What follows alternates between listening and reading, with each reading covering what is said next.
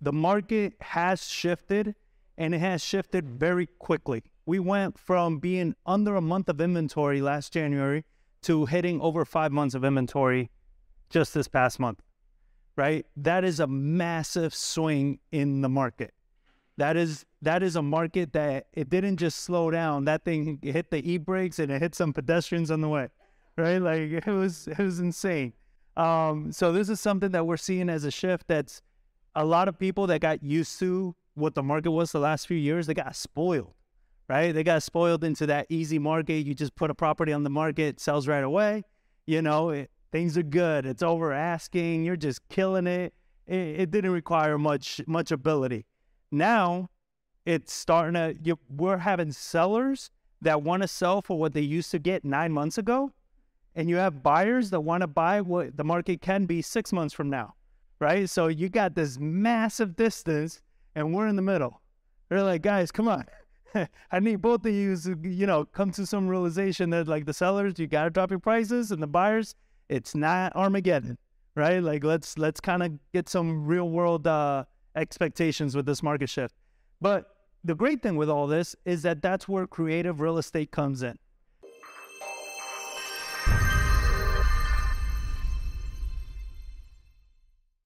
We are seeing a massive rise in foreclosures. And foreclosure, people that are in foreclosure, they're in foreclosures because they're master procrastinators, right? They're not in foreclosure because it just snuck up on them and they didn't know what happened. And for any of you guys that have dealt with foreclosures in the past, foreclosures, they're sending you notices, they're reaching out to you. I mean, this is nothing new, all right? And by the time you hit foreclosure, like they've been trying to get at you for quite some time, and they haven't been able to. So these people are master procrastinators. Why does that matter? Because if they come to you and you're a real estate agent, and they come to you like they do to us a week before the auction date, and they say, I need to sell my house, as an agent, you're like, shit, I don't know what we're going to do in a matter of 4 days. Like, because we got to put that property on the market. We got to get it on the contract. We got to go through all this process. What are we going to do? Right? That's where all this creative real estate that I'm going to go over is going to help you in understanding like what other options you have to help that person that's in foreclosure not just sell their home, but actually make some good money for you. A lot of these creative strategies are going to make you much, much more than any traditional listing could ever make you. You know, now, that being said, this is not knocking traditional listings or traditional real estate. My business partner, John Barr, he's the other half of Prime Homes.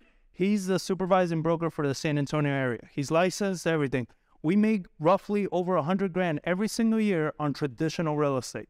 So this is not an or situation.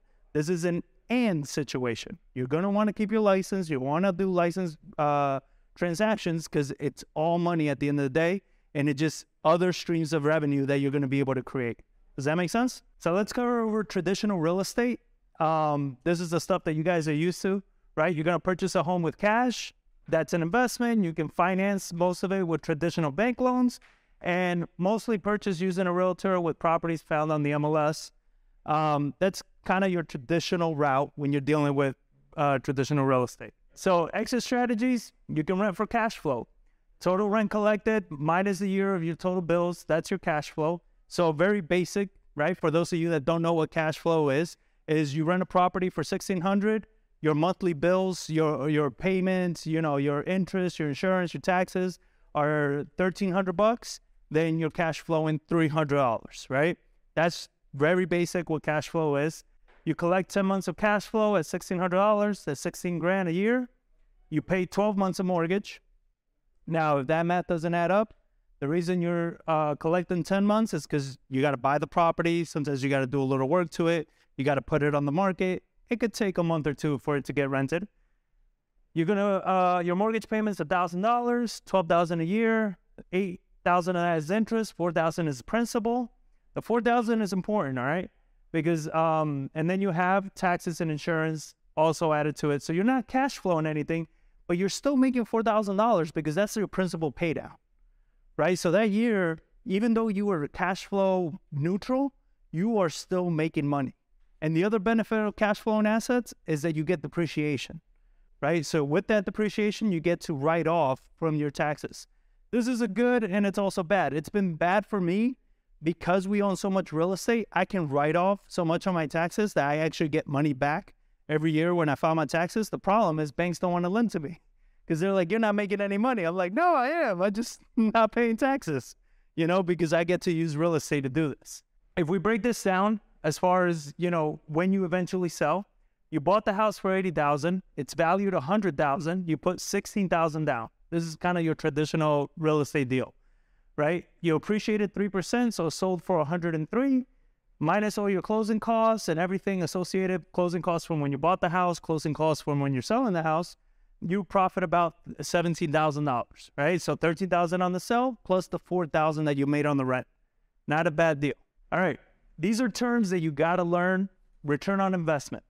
So return on investment is your gain from the investment minus the cost of the investment. And you're going to divide that by the cost of the investment. So you have $17,000, which was your profit, divided by the $80,000 that the house costs, you get 21% return on investment. This is something you hear a lot of people talk about, return on investment. This is basic. This is actually a really good return for that level of capital. The difference with this is that you got to keep in mind that this return on investment is factored in that you bought the house for $80,000. Now, the number that we like to look at is your cash on cash return. This is the number that actually matters because you're actually out of pocket $22,000. You're not out of pocket $80,000, right? You're using leverage. You put $16,000 down plus your the closing costs. You're in it for $22,000, and that year you made $17,000. So your cash on cash return on this deal for that 1 year is 77%. You're not getting that in the stock market. In the stock market, you buying $80,000 worth of stock, you're paying $80,000 worth of stocks, right? So you're not able to leverage the way you are in real estate. And then add to that appreciation and all the other good stuff that comes from owning a passive asset like this. So creative real estate.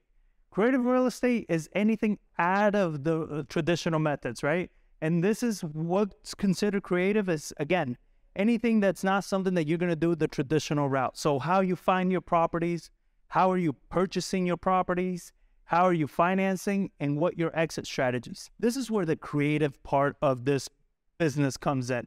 There are so many ways, and we're going to cover a lot of these, of how you're finding your properties that's not your typical way that agents are taught to find them. How are you taking control of these properties? It doesn't always mean that you have to buy them. You can take control of a property and not always buy it. So, and then how you're financing, it doesn't always have to be cash or a bank loan. And then your exit strategies. So we're going to cover a lot of these different strategies. So traditional, you use a realtor, right? You purchase from the MLS. Creative, who are you going to market to? This is the creative side. Now you got to start thinking. You got to find people that are distressed. Now, this could be that the person is in a distressed situation, like a foreclosure, a divorce, they're relocating, something that's causing them that they need to sell the house. Not want to sell, they need to sell the house. Because these are the people that are just going to say, hey, I need to sell, and this is how much I need to get out of it. I don't care about the rest. They need to go quickly, right? So that's one side. Another side is the home is distressed. So a lot of people think in order to get distressed properties or distressed deals, the house needs to be falling down. I've bought beautiful houses that the person was in a distressed situation, right? So it doesn't have to be the house. Don't be fooled by if the house doesn't have, a blue tarp on the roof, it's not going to work. No, I bought beautiful homes. We got great rentals that the houses were immaculate. We didn't have to do anything to the property, but the person needed to sell as soon as possible. And they needed to sell fast. Yeah. So that's what we're going to cover. Yeah. I'm going to cover all the strategies that, not just the strategies that we've used, but the strategies that are working today in this market. We are, like what I like to say is a lot of times when you hire like a real estate coach or something, they're coaching you on real estate they did 10, 15 years ago. They don't even do real estate. They're so big right now that they don't even do real estate anymore. We are coach operators, right? We're doing this thing day in and day out. We're still in the trenches. We're still doing these transactions every single day. So you want to target motivation. You want to target a potential distress. So for a home distress, you want to target maybe code violations. These are all lists that are available through the county websites. And you can go to code violations. You can actually get a whole list from the county that tell you what each code is. So you can get tall grass, deferred maintenance, like anything that's giving them a violation through the county. Violations, usually there are people that get a violation once or twice or something like that. It's fine. What we started doing that's a little bit more unique is we were compiling the list month over month. And then after 3 months, we ran that list and saw who was on that list all 3 months in a row. Because this is a person that's getting violations after violations. And if they're not taking care of them, then they're obviously in some form of pain, right? There's a reason they're not taking care of these violations, right? So we look for all of these things that could potentially mean that they're in distress and they're needing some help. There was a great list before.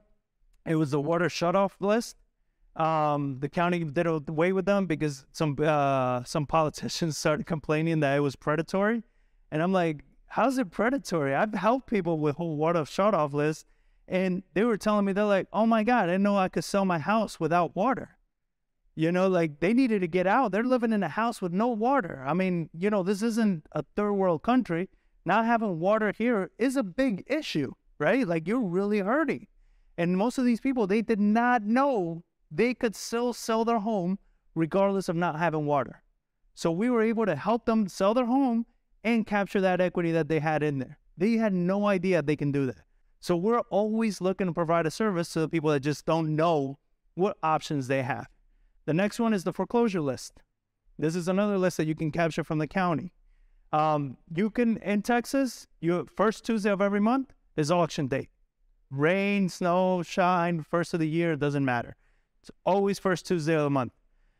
That list comes out 21 days before that first Tuesday. That list is released. Now, here's another little insider trick. What we started doing is usually that 21 days before, everybody that's doing foreclosure marketing is hitting that list hard, right? I'm talking about direct mail, like every possible way. What we started doing is we went straight to the county and we started finding out when that list is initially published, when that person is initially listed to be foreclosed on. There are times that they're put on the foreclosure months before their actual auction date. So right now we are speaking to people that are set to be auctioned off in April. And we're talking to them today. You understand? So while people are waiting 21 days before, I'm getting access to them months before through the county. So the county, when you look for the county websites, the county clerk site, there's an actual part in there where it shows you all the notices of default. And you can see every day. I used to do it, but now I have virtual assistants that run it for us. But every day you just go in there and you look at all the new notice of defaults that are being posted every single day. And you look at them, you look at what, if they are, what type of property it is, where it's located. You can see everything, how much they're being foreclosed for, all of it. You can see all the information on there. You look up the property, and then we'll go over some different strategies on how you can contact these people. So we're seeing foreclosures go up. There was an article recently that they're saying over 500,000 people in the United States are already in default with their mortgages that bought in the last 2 years. Because, we all saw it. People were paying 40, 50 grand over ask. It was insane. I was like, this ain't good. I knew something was going to happen at some point, right? You can't be paying that much more over ask. You're going to be underwater. Anything ships, you're underwater already. So we're already seeing that. And we're seeing that level just in San Antonio. We're starting to see it increase. Before, we weren't doing foreclosure marketing because the only foreclosures that were being foreclosed on, the only properties being foreclosed on, were the ones that had been, pretty much behind like 2 years. So the problem is trying to help out somebody like that, they're pretty much underwater at that point. Now, there's a strategy for that. It's called a short sell, right? We can do it that way. But at those times, the market were too hot. The banks weren't really negotiating. It wasn't something that we liked to do at the time. But as an agent, that's an option you have. In StepStone, they have a lot of specialty in their departments to handle short sells and to be able to assist you through those situations, which short sales in the coming years are going to go, in my opinion, they're going to go right back up as they used to. So now we're seeing foreclosures that of homes being foreclosed on after missing 3, maybe 4 months, right? So now you're talking about people that they just start falling behind and the banks are in them like, right away, putting them up for foreclosure. These are going to be excellent deals because as we're going to talk later, there's some great strategies you can use to capture these deals. So those lists, another list that I like using right now is absentee homeowner, right? These are your landlords. These are your people that just don't live in the property. Why this over anything else? We were marketing to homeowners that lived in their home. What was the problem that we were seeing is home prices shot up too much. Interest rates are too high. Taxes are too high. They're like, yes, I would love to sell my house, but where do I go? And I was like, well, you have a point. You have terrible credit. You don't have much money. You don't have a lot of equity in your home right now. So you sell your house and yeah, it might be deteriorating. You might be in trouble or whatever it is, but you sell it. Where do you go? You can't even afford rent, right? So it's like, yeah, this is a real issue, So unless they're being foreclosed on, where they're pretty much going to be kicked out on the street regardless, these people, I kind of tell them like, yeah, just kind of sit tight. This isn't a good market for you to sell your home and go do what? Where are you going to go now, right? So instead of doing that, and this is something that I tell people all the time, look, we are not in the business of stealing somebody's home. We're in the business of helping people that need to sell. That's it. I'm not here to steal anybody's house. I don't want to do that. I like sleeping at night and I have a conscience, and I can't do that if I know that I took advantage of somebody. It doesn't sit well with me. So every transaction we do, we're making sure if we're not helping these people out, we're not doing it. You understand? Like, I want to provide them value. That's my goal every single time. So foreclosure, you're going to lose your home. Like, that's it. If you can't make up that payment, if you don't have the time to do a loan modification, which even with a loan modification, most people can't afford it. So it doesn't even matter if you can or can't do that. If you can't stop that foreclosure, you're going to lose your house. That's just a fact. You know what I mean? There's going to be a sheriff at your door kicking you out and taking all your stuff out on the street. That's just what's going to happen. I'm trying to help them avoid that, capture whatever little equity they have in the property. So, absentee is the same thing. They don't live in the house. They don't have that attachment. It's a second home. It's a landlord. It's whatever it is. Maybe they're having the stress. So it's like they don't care about selling the home because they don't live there. It's not their primary residence, right? So you're not taking their property. So you tend to have a better reaction, a better conversion rate with absentees in this market, right? This is just the market that we're in. Other possible distress lists are liens, property with liens. You have property with late taxes, which in Texas, late taxes could mean that you get foreclosed on next year or 10 years from now. I don't know what the heck is going on here. That I've dealt with properties that have been behind in taxes for 12 years. I'm like, I don't know how the hell you still have your property. And other people, they fall behind not even 6 months and they're already getting a foreclosure notice. I don't know what the rule of thumb is here. I guess it just depends on how much you piss off the county. I don't know. But it's late taxes is another motivation. Divorce is another motivation. People that go through divorce. Another list I like to use is called pre-probate. So you all heard of the probate process. This is pre-probate. So this is before the person dies. I'm just kidding. We don't know when the person's going to pass away. But this is the person just passed away, and they haven't started the probate process yet. So what we do a lot of times, instead of going through the probate process, which could be very lengthy and costly because you need attorneys and everything, we do affidavit of heirships. With affidavit of heirships, we track down all the heirs, we track down who has the rights to everything, we get the affidavit signed, we bypass the whole probate process.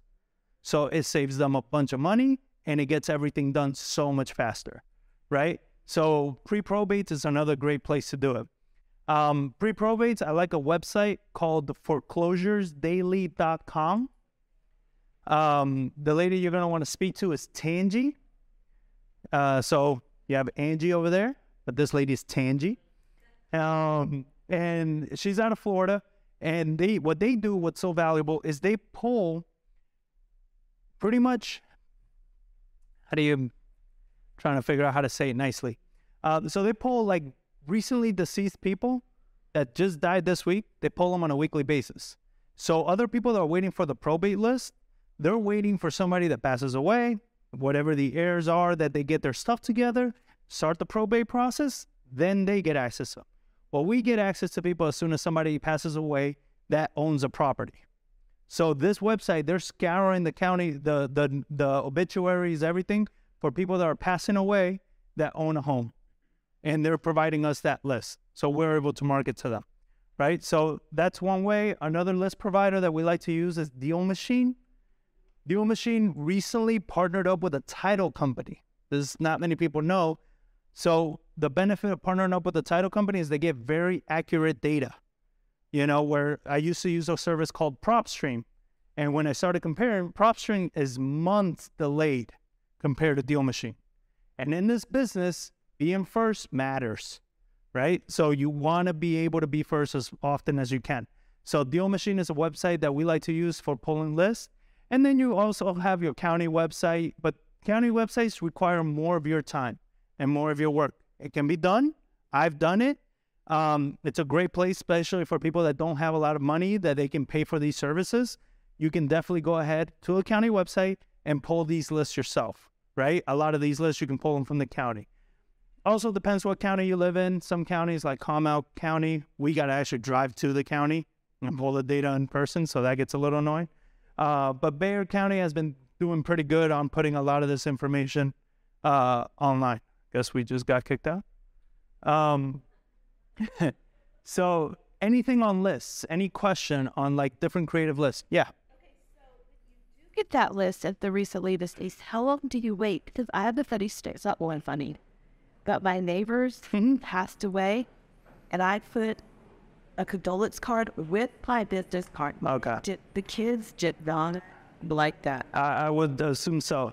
I wait almost nothing. Like I do it right away. The difference is I don't tell them that I know somebody passed away, because that makes you look like you're a vulture. Because they're my neighbor, exactly. Right? They thought. Yeah. So it makes you, so what I do is I approach people. So even if it's your neighbor, have somebody else approach them, right? Partner with somebody. Partnerships are tremendous in real estate. And when it comes to creative and investment side of real estate, we partner all the damn time with people. So it's a great option to have. No, with other investors, other agents. Just have somebody else contact them, right? So if it's your neighbor and they know who you are, have somebody else contact them. Go through somebody else and then partner with them on it. But we do it right away. The difference is we don't approach it as, hey, I just found out your father died. Are you looking to sell? It's very insensitive, right? What we just do is like, hey, I'm calling about this house. Just curious to see if you guys are interested in selling. That's it. They're like, oh, that was my dad's house. He just passed away. So sorry to hear that. But I'm not coming off as like I'm taking advantage of people. Does that make sense? So you're going direct and you're just asking them, do you want to sell? You know, do I get people that are pissed off? 1,000%. Always. You know, and the majority of the time, you're always going to deal with people that are pissed off, especially in foreclosures. You know, and that's just what it is. You got to have some thick skin and just go through it anyway. But I don't tell them anything special. I just tell them, do you want to sell? That's it. But I want you to start thinking creatively. You guys are agents. You've dealt with a lot of homeowners in different situations. Try to think what gets them into the situation before they come to you. Because if you can get them beforehand, you're the only one talking to them versus them going to every single agent that they can Google.